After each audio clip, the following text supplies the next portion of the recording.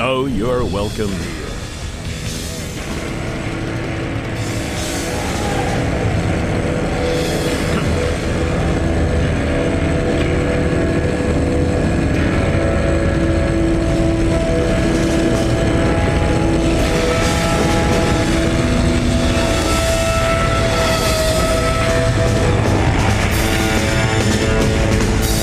This is hell. All right. Manufacturing descent since 1996. This is hell.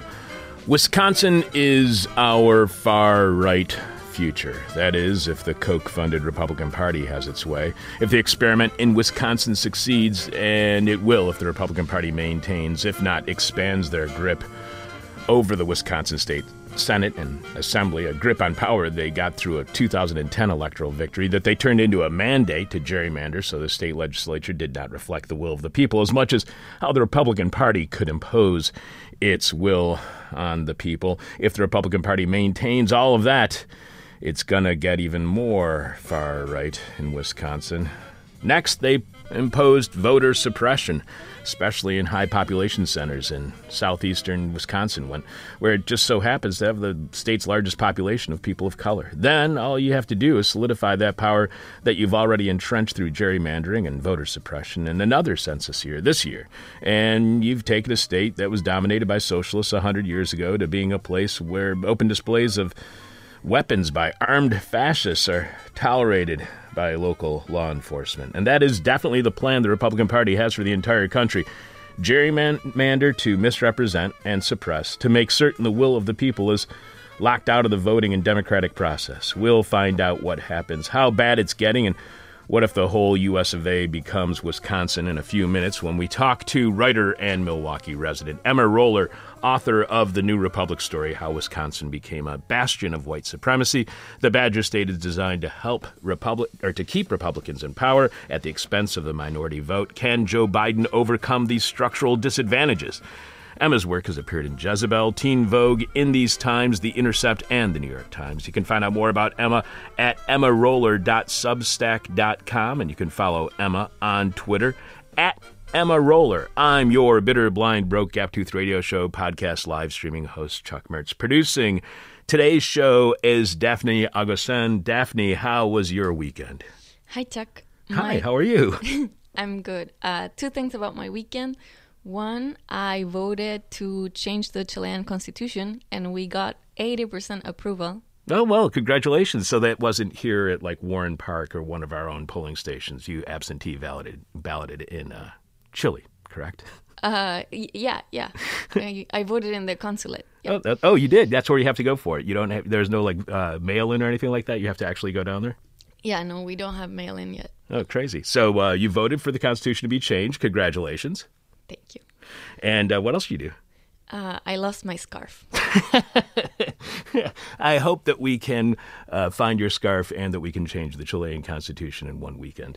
My weekend was going great until there was a bit of a health scare in my family yesterday. It didn't turn out to be any big deal, but the freaking pandemic makes every health scare really freaking scary. If you go get medical treatment because of all the COVID cases that are going through the roof here in Illinois, you're actually taking a health risk by going to seek medical treatment. So your choice is stay home, hoping whatever you have, whatever it is, won't kill you, or get help, and in the process, you might catch something that will not only possibly kill you, but everyone you are in contact with as well, meaning all of your family and friends, the people who you are quarantining with, the people who you're closest with. Jesus, this stupid virus, I hate this pandemic. It's driving me crazy. More importantly, Daphne. I have Alex written here, and it's supposed to say Daphne. More importantly, Daphne, what's this week's question from hell? This week's question from hell is, how are you frightening children in your neighborhood this weekend? How are you frightening children in your neighborhood this weekend? Oh, the same way I frighten them all the time by yelling at them to get off my damn lawn. The person with our favorite answer to this week's question from hell wins our new Graham Black This Is Hell t-shirt. You can check out the new Graham Black This Is Hell t-shirt and all our merchandise right now by going to thisishell.com and clicking on support, where you will see all the ways you can contribute to completely listener-supported This Is Hell. Without you, we got nothing, so thanks for all of your support. You can leave your answer to this week's question from hell at our Facebook page. You can tweet it to us, or you can email it to chuck@thisishell.com or alex@thisishell.com. But we have to have your answer in by the end of Thursday's show, when we will be announcing this week's winner. Daphne will be sharing some of your answers to this week's question from hell following our guest.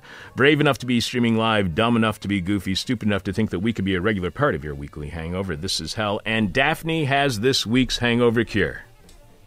This week's hangover cure is beet juice and green juice.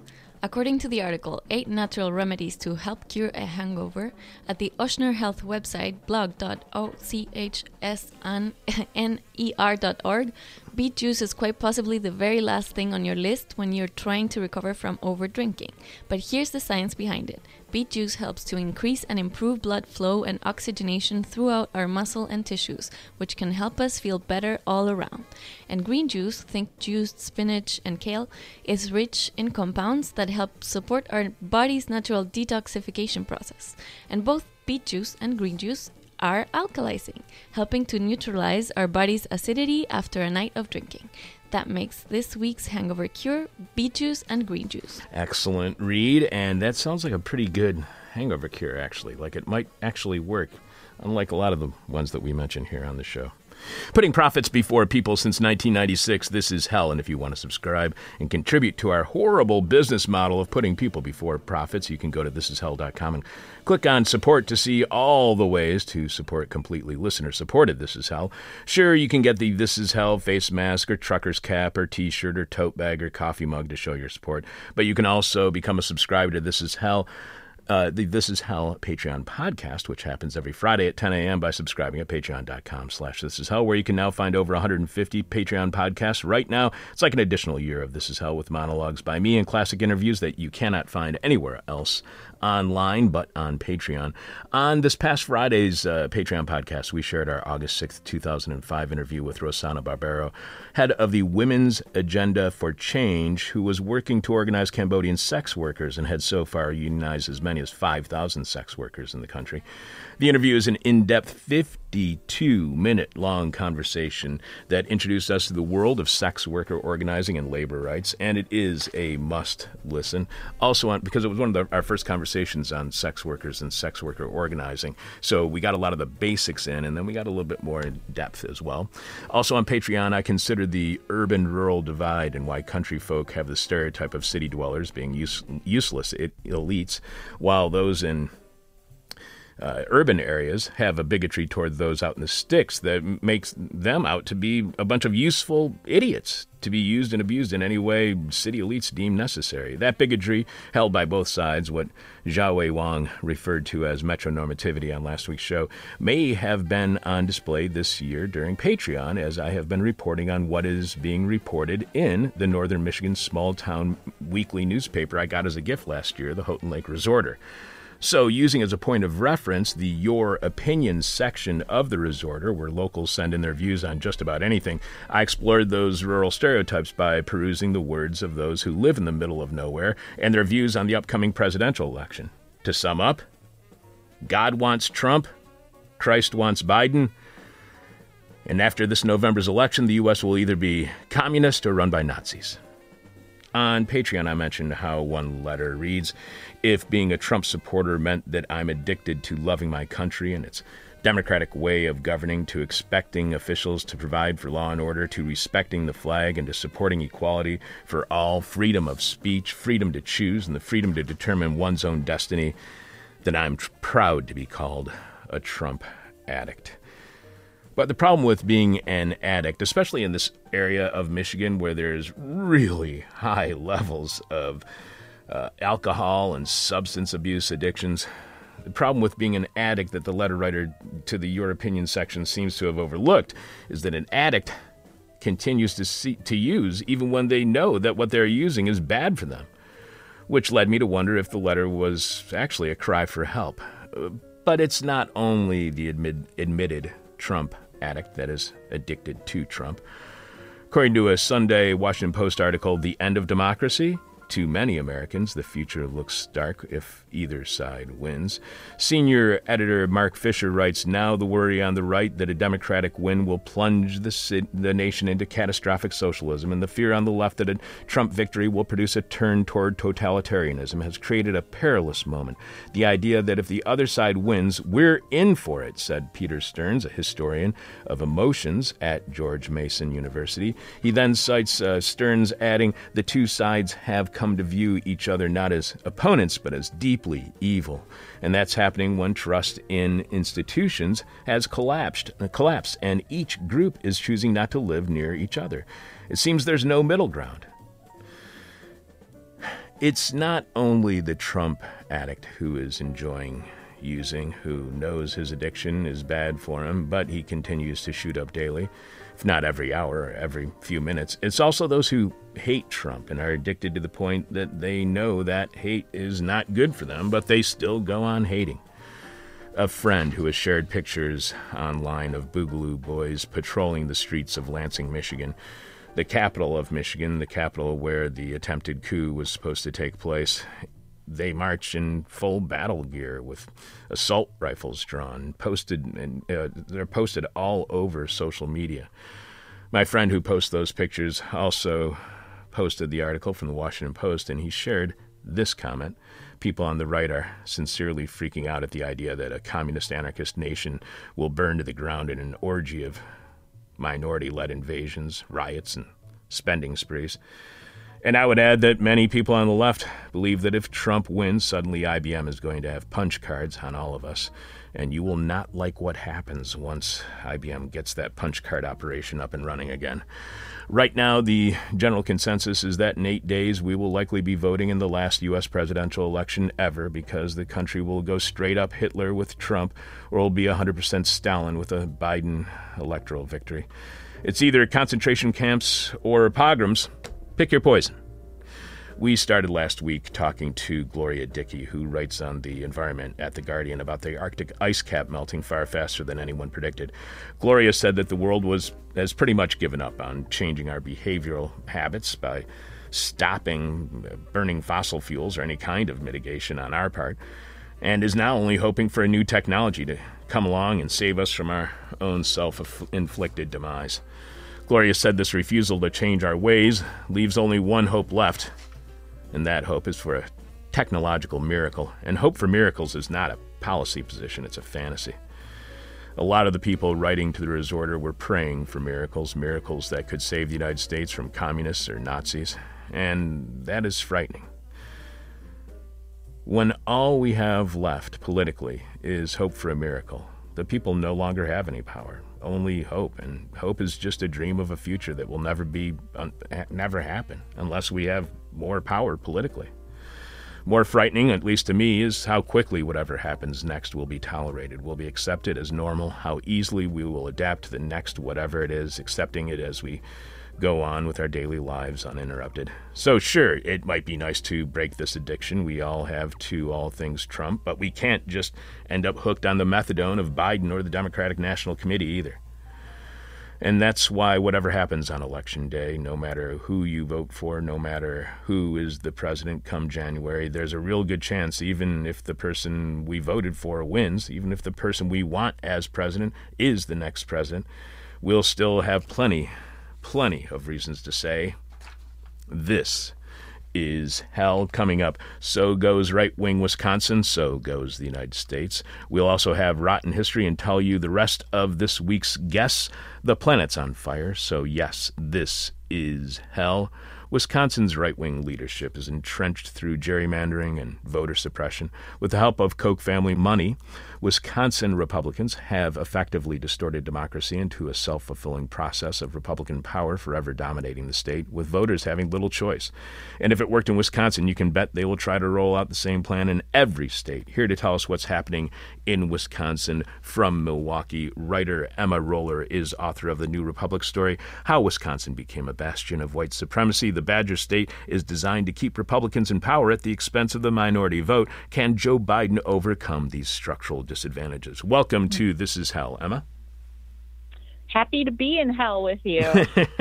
Find out more about Emma at emmaroller.substack.com, and you can follow Emma on Twitter at Emma Roller. You quote Judge Frank Easterbrook, writing in a 2007 federal jury conviction of 3 Milwaukee police officers violating the civil rights of a person of color, and those violations led to the victim, Frank Jude Jr., having a concussion, a broken nose, a sprained ankle, and fractured left hand, a fractured sinus cavity, cuts and bruises all over his body, and gross swelling and bruising in his left eye. You quote the judge, writing in their decision, "The distance between civilization and barbarity and the time needed to pass from one state to the other is depressingly short." And you add that Judge Easterbrook's statement could pass as a verdict on Wisconsin as a state, which under its veneer of Midwestern niceness is, and I'm glad that you capitalize that, is home to men and women who are as animated by white supremacy as in any state in the deep South. I know because I'm related to a few of them, you write. In its folksy, mild-mannered way, the state's blithe tolerance of systemic racism and police brutality foreshadowed the Republican Party's national strategy of linking its electoral fortunes with racist demagoguery. Blithe tolerance. How would you describe that blithe, that casual tolerance and indifference towards systemic racism, racist demagoguery, police violence, even white supremacy? How have you seen that blithe tolerance manifest itself in Wisconsin? Because I think I've seen this in Michigan, in Illinois. I think I've seen it in a lot of places. Mm-hmm.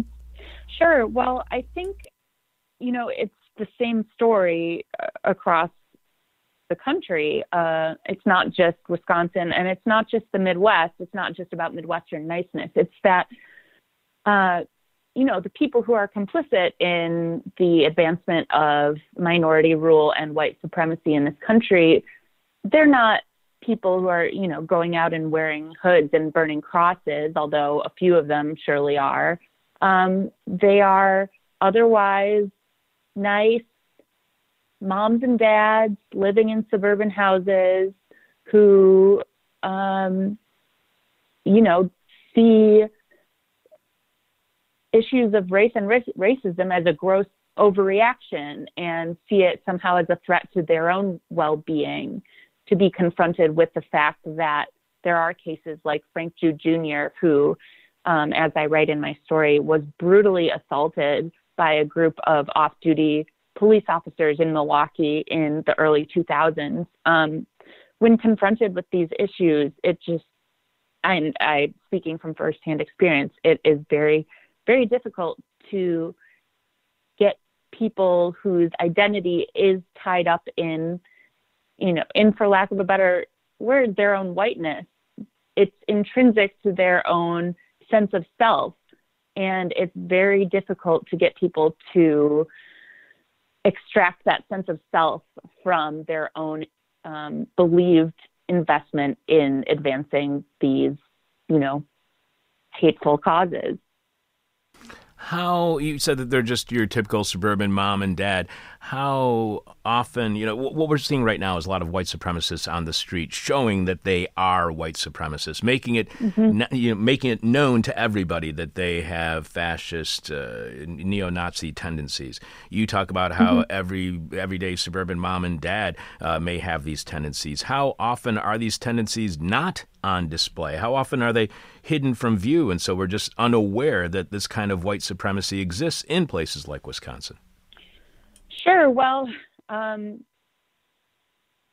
people have actually been kind of marking themselves in a weird way, in Wisconsin at least. I'm not sure if they have this in other states, but you'll see after the brutal shooting of Jacob Blake in Kenosha this summer, there was, and after the George Floyd has brutal killing in Minneapolis, you saw this uprising of white people sort of waking up to the fact that, like, wow, this is not okay. This is not what equal justice under the law looks like. And you even saw in predominantly white small towns in Wisconsin, people marching in support of Black Lives Matter. So there was this huge outpouring of support for the movement from white people where that hadn't existed before. However, you also saw this strain of reactionary politics that I argue is endemic to Wisconsin going back to Joseph McCarthy in the 1950s through today. And you now see, if you're driving through, the Milwaukee suburbs, the so-called WOW counties that ring Milwaukee, you'll see yard signs that say, "We back the badge, support police," yard signs that are effectively saying, "Don't question police's authority." And I'm sure for the people who put out those yard signs, they don't think that they're saying, "Yes, let's give police the right to kill Black people with impunity." However, that is what that message is getting across. You write that it's impossible to talk about Wisconsin's politics without addressing the state's deeply entrenched racism. As a state, Wisconsin is still much whiter than the rest of the country. Milwaukee is the most segregated metro area in the country, according to a 2018 Brookings study. Wisconsin locks up Black men at a higher rate than any other state, according to a 2013 University of Wisconsin-Milwaukee study. Evictions also fall disproportionately on Black tenants in Wisconsin. Fully 79% of Black families in Milwaukee County are poor or low income, compared to 39% of white families in the county, according to a 2018 UW-Madison report. So if Wisconsin seemingly has so much institutional white supremacy, what's getting white supremacists so upset? You would think with this kind of inequality, they would seem like the entrenched power and that they wouldn't feel like they were under any threat whatsoever. So what explains why in relatively one of the most unequal states in the country, there's concerns from white supremacists when their white supremacy seems to be intact? Right. That's a good point. I mean, from the view of people who want to advance the cause of white supremacy, they should count Wisconsin as a win, at least over the past 10 years, seeing how Republicans in the state have advanced minority rule and disenfranchised people of color and all of these other attacks on civil rights. I think it just goes back to the reactionary mind, as Corey Robin wrote in his book. People who have this fundamentally reactionary form of politics where they have a really hard time conceptualizing their own beliefs and their own sense of self in a vacuum. And for that reason, they are always conceptualizing themselves as the opposite of whoever they perceive as their own enemies, right? So it's not that they are, again, they may not say, "I'm a white supremacist and I'm proud of that." It's more, "Oh, these protesters are just complaining and, why are they destroying property? And they're just blowing things way out of proportion. And don't they know we need to be respecting our police who are keeping us safe?" And just completely glossing over what the protesters are actually trying to get across, which is that no, equal protection under the law is not happening. And, we need to do something about that. You write that the protests that erupted this August in Kenosha over the police shooting of Jacob Blake signaled outrage not only over Wisconsin's bloody record of police brutality, but also over a deeper racist turn in state politics, one that helped swing Wisconsin to Donald Trump in 2016. If Democrats want to win Wisconsin this fall, a big if still, according to Democrats on the ground, they will have to face down the ugly and still largely unacknowledged legacy of white supremacy in America's Dairyland. What might activists, organizers, what might people in the Democratic Party loyalists even, what mistake might they be making by thinking that this is only Trump? What is this only about Donald Trump? Because a lot of people think, if we just get Joe Biden in office, all of this ends. So what happens if we only focus on Donald Trump? What do we miss about what has taken place in places like Wisconsin? Sure. Yeah. And I think that is really what I was trying to get across in my story, is that Wisconsin was like this before Donald Trump was elected in 2016. I trace this back to when Scott Walker was elected governor of Wisconsin in 2010, but this history goes way back. As I said earlier, you can take it back to Joseph McCarthy, who was the senator from Wisconsin who led the Red Scare crusade when he was in office. But to use a cliche, Wisconsin is a land of contrasts. We had this string of socialist mayors in Milwaukee at the turn of the century who really championed good government and public goods. They championed stuff like public vaccination campaigns, which, you know, is even more relevant today than ever. They championed clean water and public education, public health. And it stands in stark contrast that 40 years later, the senator from Wisconsin was crusading against so-called communists when many of what this country, you know, are the biggest success stories in this country of public education, of public parks, attacking basically the people behind all of those things as anti-American and as communist threats to the United States. So it is very difficult to sort of tease out the good from the bad. And it is even more uncomfortable for me, given that I grew up in Milwaukee. I live here.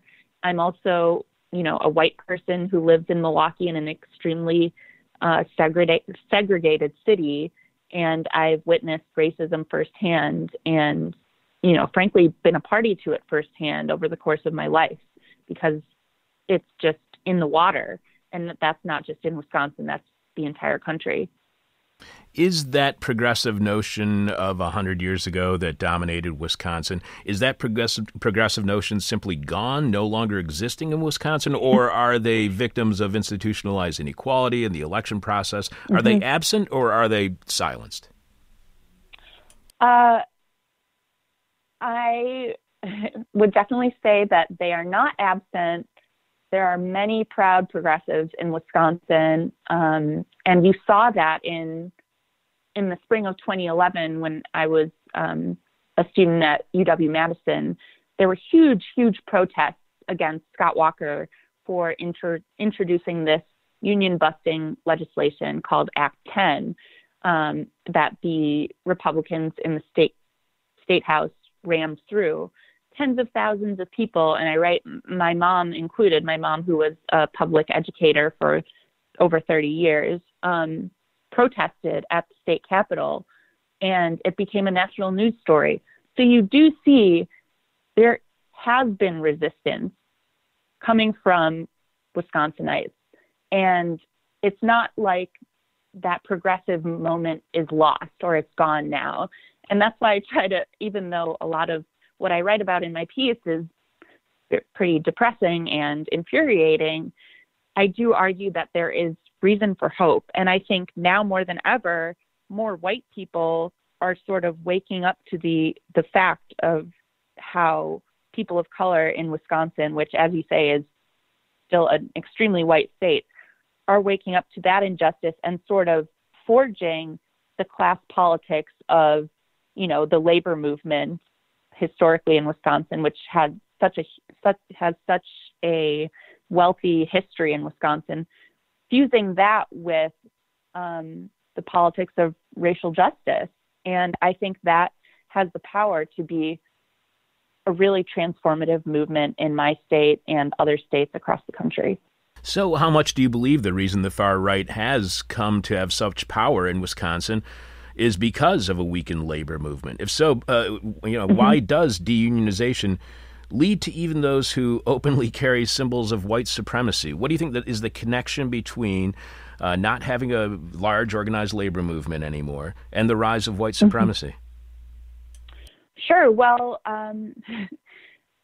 I would say that the overarching thing that links those two concepts and minority rule and all of these things that Republicans in Wisconsin are pushing is it's the interests of capital. It's the interests of the bosses that are being pushed. And there's no better example of this than shortly after Scott Walker was elected, a prank call was made. I think it was from an Australian talk show, I want to say.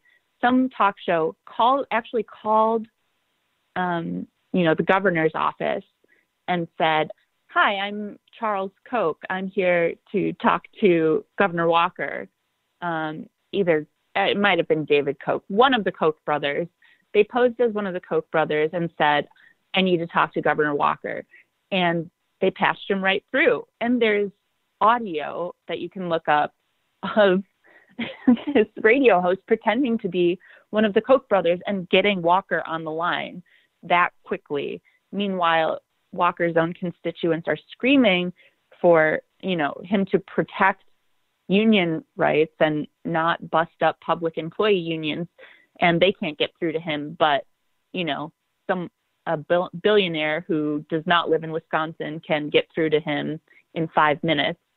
So I think that is the best example I can give of how, money in politics corrupts, and how Republicans are or have shown themselves to be, the errand boys of capital in this country, and happy to do so for whatever table scraps they get in return for it. And you can tell that they know that labor power, worker power, that needs to go. That needs to be the first thing to go, because that is the biggest threat to the bosses, is when workers get together and fight for their own rights collectively.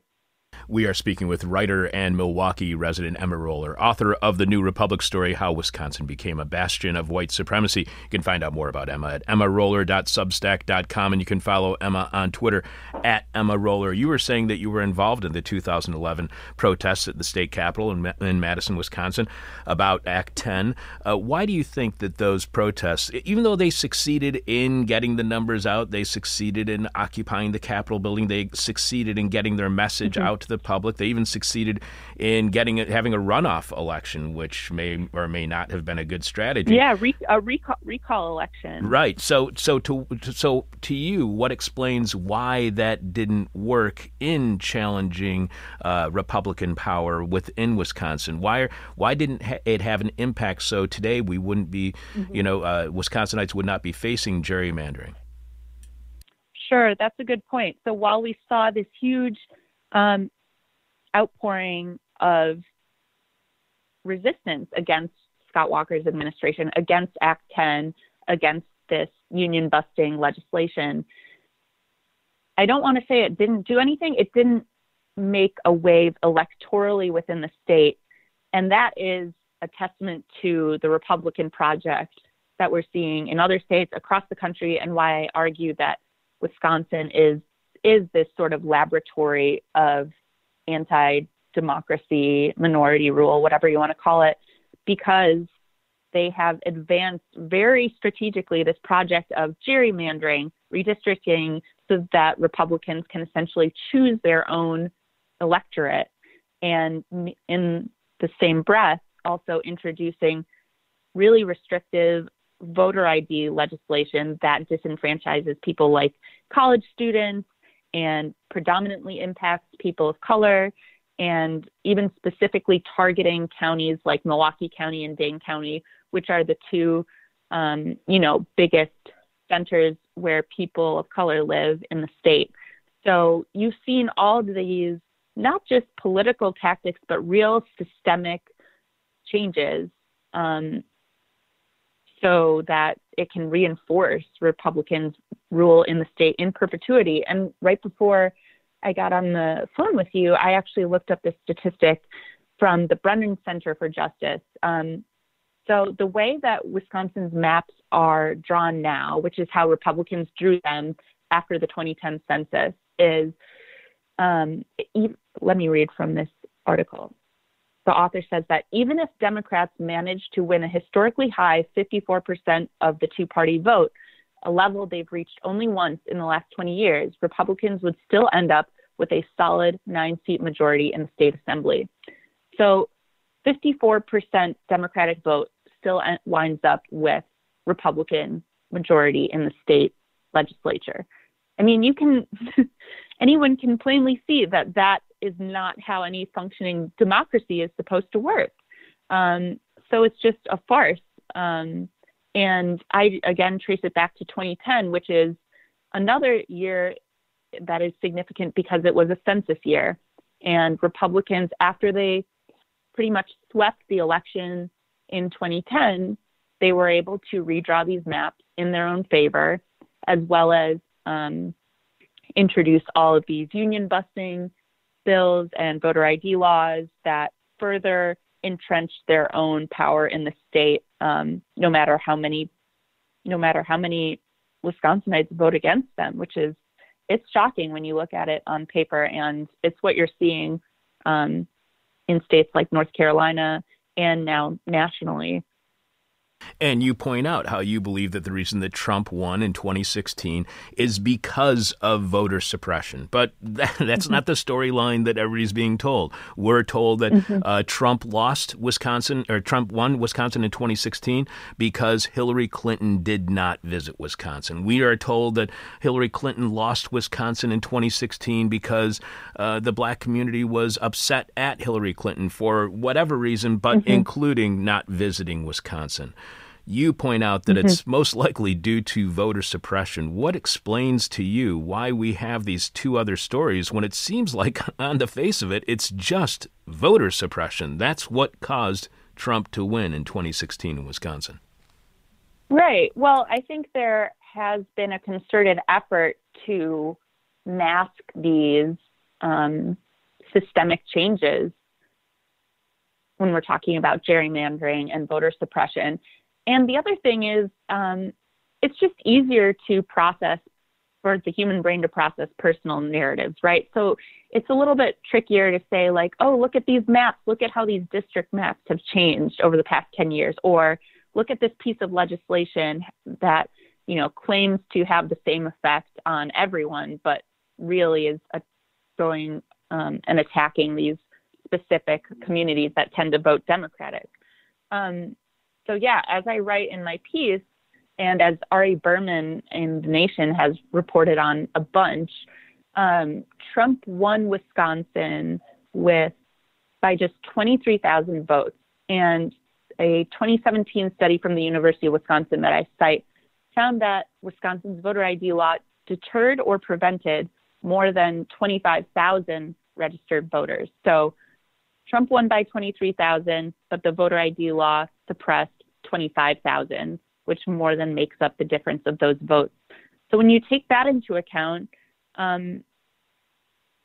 it's easier to say, oh, Hillary didn't campaign enough in Wisconsin, which is something I frankly agree with. I think it was short-sighted of the Clinton campaign not to campaign in Wisconsin after she lost to Bernie in the primary there. However, it's not that simple.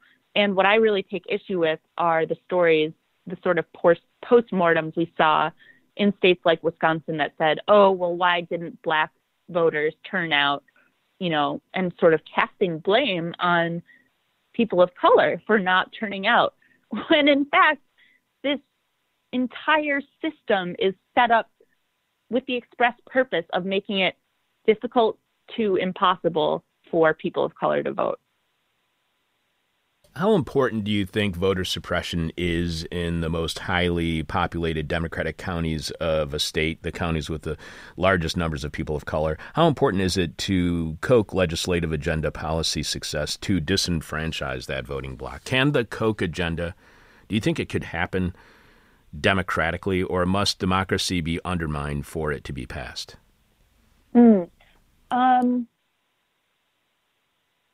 That's an interesting question. Well, I think the interests of capital and the interests of democracy often butt heads, right? So if I were David Koch, I wouldn't want my workers to have power. I wouldn't want them to be allowed to bargain collectively and organize. I wouldn't want any of that because it's a threat to me and my livelihood. Not to say if I make $1 billion less in a year, that's going to directly threaten my livelihood, but I perceive that as a threat to my livelihood as a billionaire. And so I definitely think corruption can be bipartisan, frankly. It's just that Republicans have really gone after that mantle over the past 10 years of grabbing the brass ring of almost like ultimate corruption by the interests of wealthy backers. You quote Ben Wickler, the head of the Wisconsin Democrats, telling you, "I sort of think of the Trump era as starting in Wisconsin in 2010. You can see in the way that Republicans here are operating in the state legislature. That Trump era will not end when Trump is gone. The obsessive pursuit of power at the expense of basic democratic norms is just deeply embedded in the Republican political culture here. Obsessive pursuit of power at the expense of basic democratic norms. Some suggest that is how political parties are supposed to work, and that's why the Democratic Party has tolerated the rise of the far right as much as they have. So why doesn't the Democratic Party or Wisconsin Democrats simply do the same, pursue power at the expense of democracy?" Well, I am not a Democratic operative, so it was going to be a little hard for me to answer this, but it's an interesting question. And I think you could find some people to argue that, yes, Democrats should start just, going all out in pursuit of power and taking a chapter from Republicans' book.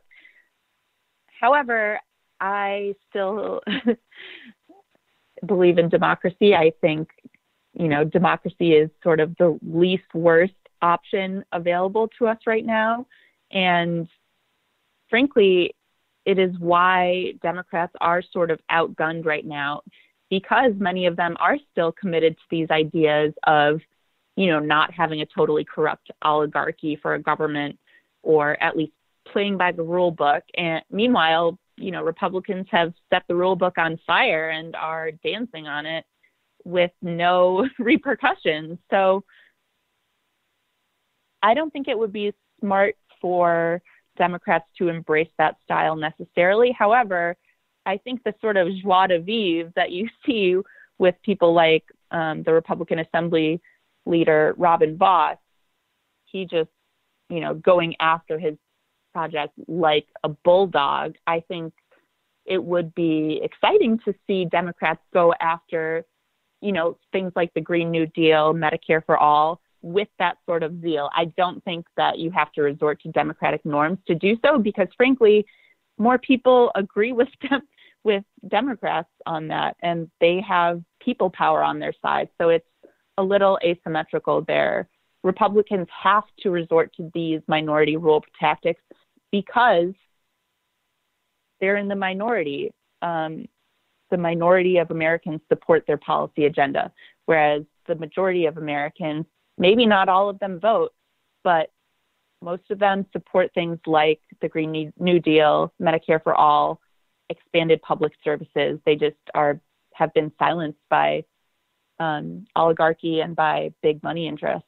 And you were saying that they've set the rules on fire. That not only have they set the rules on fire, they've then rewritten the rules and instituted those new rules. And they've done this, as you point out throughout your writing, through the processes of gerrymandering and voter suppression, which leads them to have the power to gerrymander. So is this process of minority rule that we are seeing in Wisconsin, how easily is this process?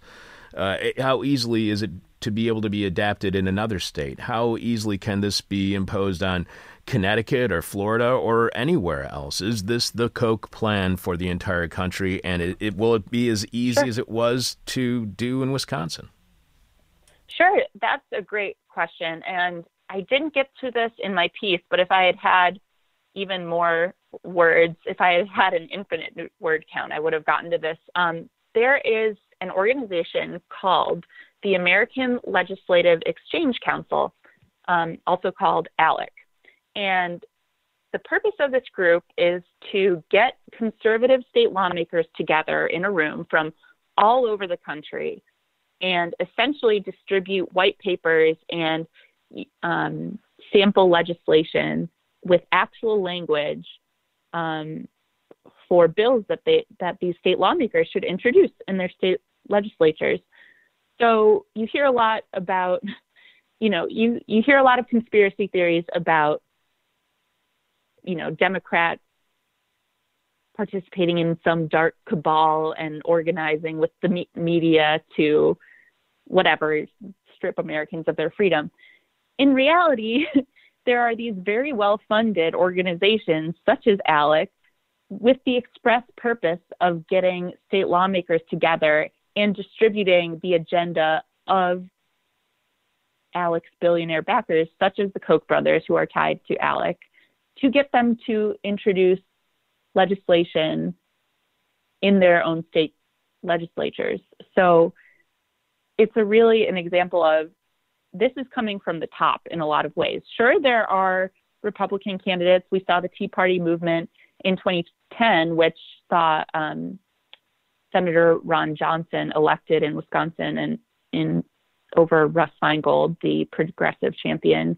So there are some grassroots efforts from Republicans, but in a lot of cases, it comes from the top, and it comes from these sort of dark money donors. So it's hard to say where the money is coming from in a lot of the cases, but you can identify some like Paul Singer. There is the Uihlein family in Illinois or in Wisconsin.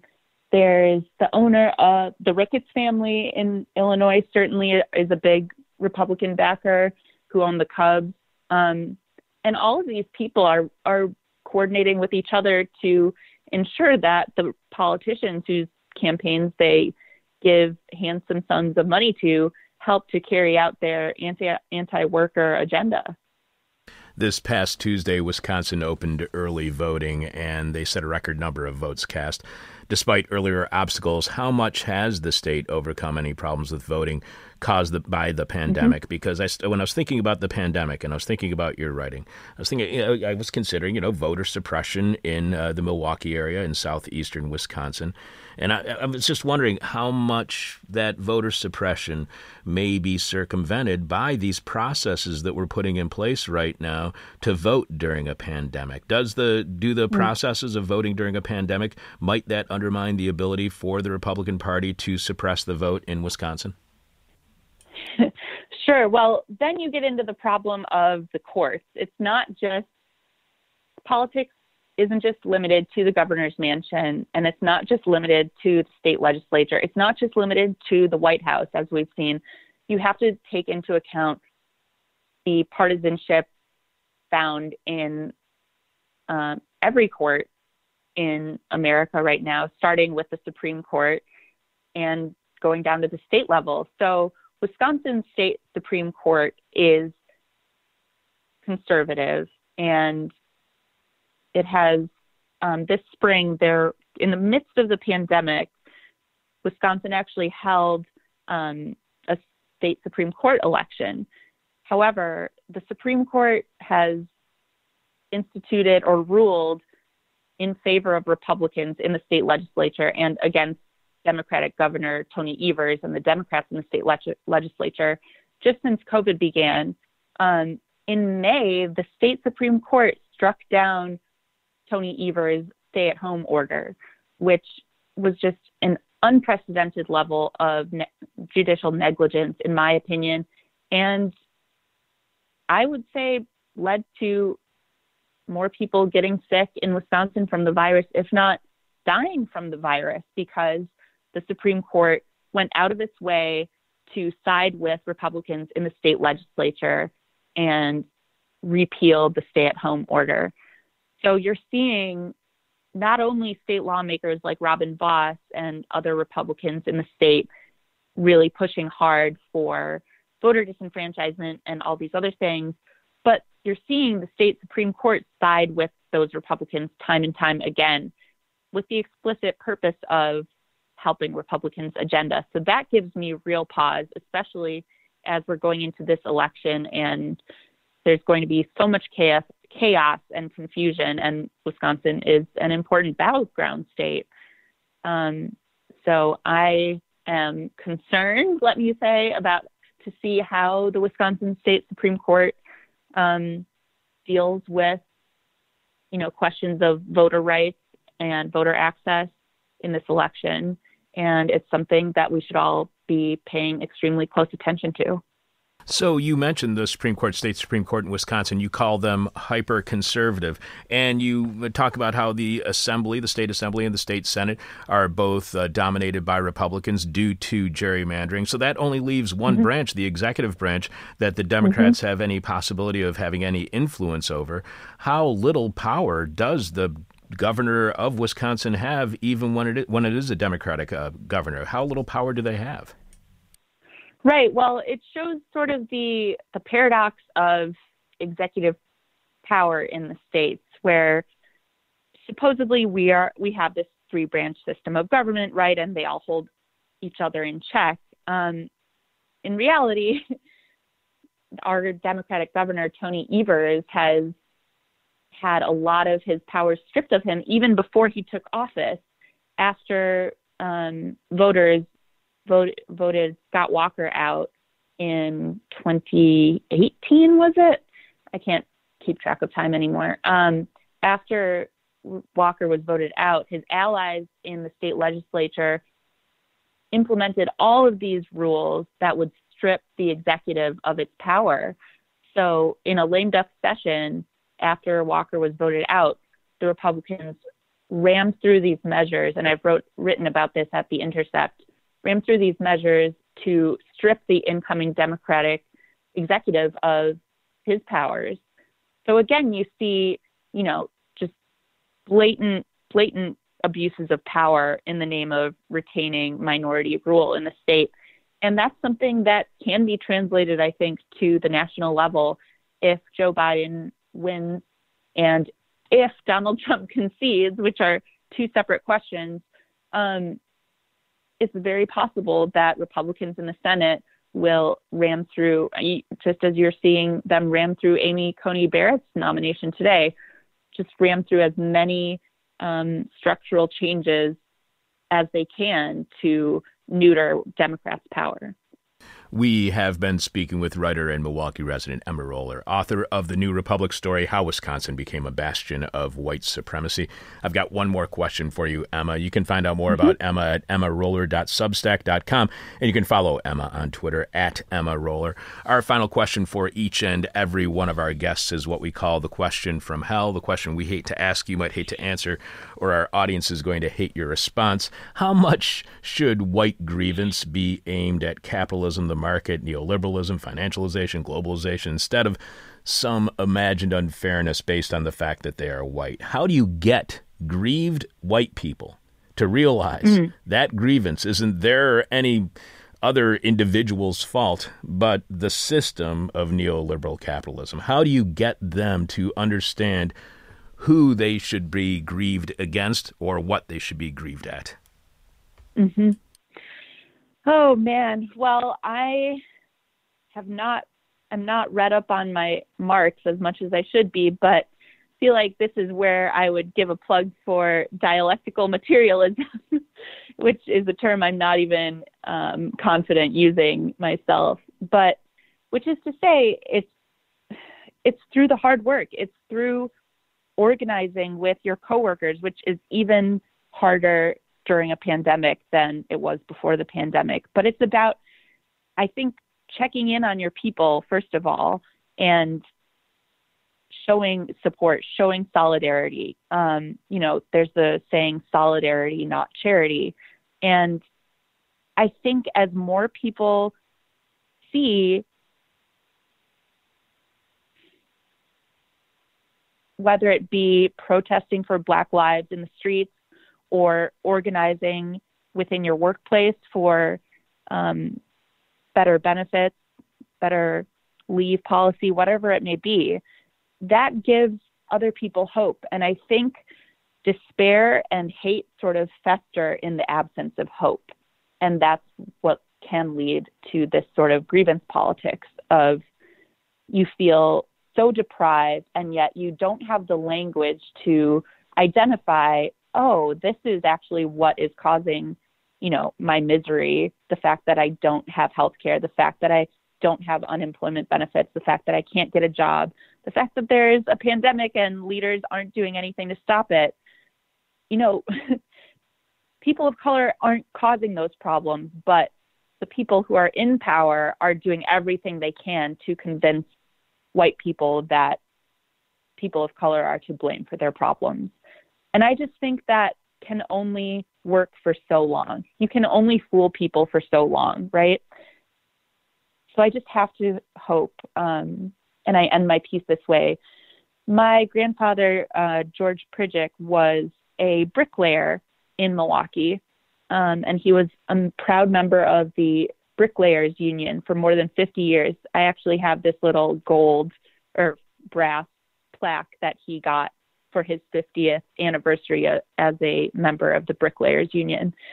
And I just have to think about how we can get back to that time while also ensuring racial justice and equality that wasn't present at that time.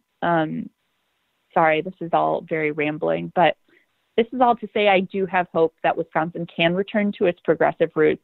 We can return to those days. We can put public education and public health and clean drinking water in public parks and libraries. We can make those priorities again.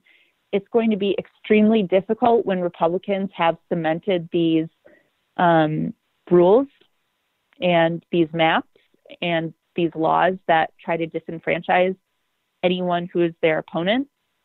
However, I just can't lose hope that the people have the power when we organize collectively, and we will always have the power. And once people wake up to that, it's over for them. It's over for them. So that's what I'd like to leave you with. Yeah, that's how you answer a question from hell, all right, on a show called This Is Hell. Mm-hmm. Emma, thank you so much for being on the show. And we'll probably be getting back in touch with you after the election to see what's happening in Wisconsin, because I have a feeling that it's not going to be great. So, Emma, thank you so much for being on our show this week. Thank you so much.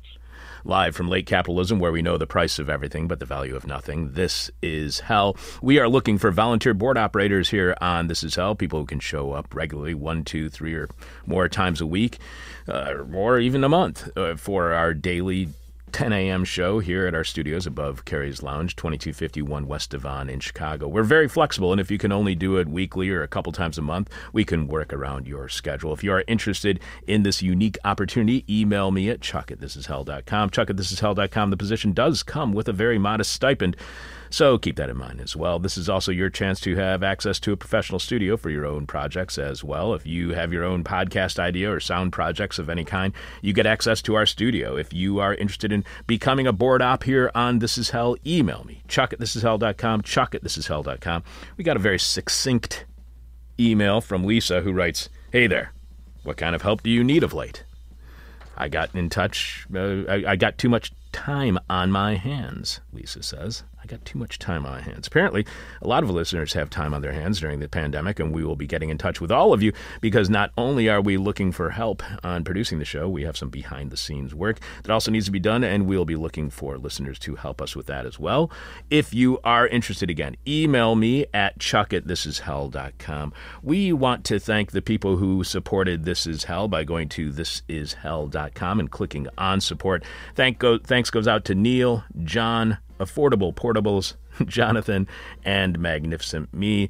You can also go to thisishell.com and click on support and find all the different ways that you can support This Is Hell, including all of our merch, like our new gray on black trucker's cap, face mask, tote bag, t-shirt, all that kind of stuff. Daphne, please remind our listening audience, what is this week's question from hell? This week's question from hell is, how are you frightening children in your neighborhood this weekend? So how are people answering our question from hell this week so far? John T. says, by telling them I wrote in Buddy Guy, Willie Dixon, and Blind Lemon Jefferson per instructions. All right. Jack B. says, by showing them a picture of the dead clock. Adam A., by asking them what they want to be when they grow up, listening thoughtfully to them, and then finally replying, that's a fine dream. Little insert name here. Let me tell you all about bullshit jobs. That's a good answer. Graham M. says, by telling them they're adopted and their new parents don't love them. Nice. Good God. Wally R says, I'm screaming at them about the sins of socialism and fluoridated water. All right. And chemtrails. Nice. Pammy H telling them that the Arctic isn't doing its normal October refreeze. Mwahaha. God, evil laugh at the end, too. Kevin O, this year's Halloween treat, raisins that are not organic. Thomas K, I'm quoting the Pope. Zach N, by simply existing. Mark A, by offering them big maskless hugs. Garrett S, showing off my homemade Kanye 2020 sign. Rosario C, I don't. They will get the horror later. Nice. Mark A, children, I just have to step out the front door and look cross-eyed at anyone, and a half dozen QAnon conspirators will Pizzagate me. God. That's bad news to hear from somebody who owns a restaurant. Are there any more responses to the question from hell so far? That's all so far. Okay. And what's the question from hell again? Just repeat it one more time so everybody remembers. It's, how are you frightening children in your neighborhood this weekend? It's time for nasty, gnarly, nauseous, naughty, nerdy, icky, drippy, sticky, goopy, gloppy, globby, gory, rotten history. By the way, you can leave your question from hell at our Facebook page. You can tweet it to us. You can send it to us via email, chuck@thisishell.com or alex@thisishell.com. In Rotten History, October 26th, 1689, 331 years ago today, Monday, Austrian and Serbian troops under the command of General Ennio Silvio Piccolomini, an Italian nobleman serving the Austrian Habsburg dynasty, arrived in the Macedonian city of Skopje, having driven out Turkish troops in an ongoing military campaign against the Ottoman Empire. So, Italian general fighting for the Austrian Habsburgs by driving out Turks from Macedonia. Got it. Upon arriving Skopje, General Piccolomini issued an order for the city to be burned down. Some historical accounts say he feared his forces could not hold and govern a city located so far from his headquarters in Vienna. So, logistics problem. Why not burn it down? Others claimed that he was trying to stop an outbreak of cholera, which had already killed many people in the area. So again, why not burn it down? But if fire can stop a plague, then why aren't wildfires in California lowering their COVID caseload? In any case, Piccolomini's order was carried out immediately, and Skopje burned for 2 days. Countless houses, shops, and businesses were destroyed, especially in the Jewish quarter, and I'm starting to think this arson was not about problematic logistics or fighting cholera. The city's population dropped from 60,000 to only about 10,000, but the cholera epidemic raged, and General Piccolomini himself soon died of cholera. So, in case there's any of you anti-maskers, never-maskers out there, thinking we can get back to normal through fire, put the oil cans down and put your masks back on, please. In Rotten History, October 27th, 1553, 467 years ago this Tuesday, the renowned Spanish doctor, astronomer, cartographer, and theologian Miguel Serveto, better known by his Latin name, Michael Servetus. I don't know, Miguel Serveto sounds a lot more nice to me than Michael Servetus. He was executed in Geneva for the crime of heresy. Servetus, one of the most famous European intellectuals of his time, had angered officials of the French Inquisition by publicly rejecting the Roman Catholic doctrine of the Holy Trinity, as well as denouncing the practice of infant baptism, which he called an invention of the devil. Not to be picky here, but if the Holy Trinity and infant baptism are your problems with the church, I really don't think you're looking hard enough. There's some bigger issues there. Arrested by Catholic authorities in France, Servetus had escaped from prison and was on his way to Italy when he stopped in Geneva, Switzerland, to attend a sermon by the Protestant theologian John Calvin, with whom he had earlier carried on a correspondence that began cordially but had ended in angry recriminations. Besides, back then, what were you going to do? All the entertainment you had was attending sermons, which must have really sucked. Despite their falling out, Servetus apparently was still interested in Calvin's ideas. But unfortunately for him, Calvin and his Protestant supporters had come around to agreeing with the Catholics' condemnation of him. And while Calvin had many bones to pick with the Church of Rome, he nonetheless wanted to show that he, too, was zealous in his defense of the Christian faith. So Calvin saw to it that Servetus was arrested again. Even the Protestants were acting as cops for the church. The court in Geneva accused Servetus not only of religious heresy, but also of homosexuality and studying the Quran. Why not homosexuality while studying the Quran while you're at it? Among other things, Servetus was found guilty and burned at the stake on a massive fire of his own books. Look, capital punishment is wrong. Executing someone is horrible. Committing murder, killing someone, if I remember right, I'm pretty sure that's a sin. Yes, all that's wrong. But to burn someone alive using their own books as fuel, that's just mean and cruel. I guess that's what Christ wanted when he started the Catholic Church. Finally, in Rotten History, October 28th, 1834, 186 years ago this Wednesday, British Captain James Stirling led 25 soldiers, police, and civilian settlers in a carefully planned attack on an encampment of indigenous Noongar people at Pinjarra on the banks of the Murray River south of Perth, Western Australia. Let's see. Britain, soldiers, Australia. Yep, this will definitely be Rotten History. Accounts differ widely, but it's now believed that the attackers killed at least 30 to 80 Noongar men, women, and children.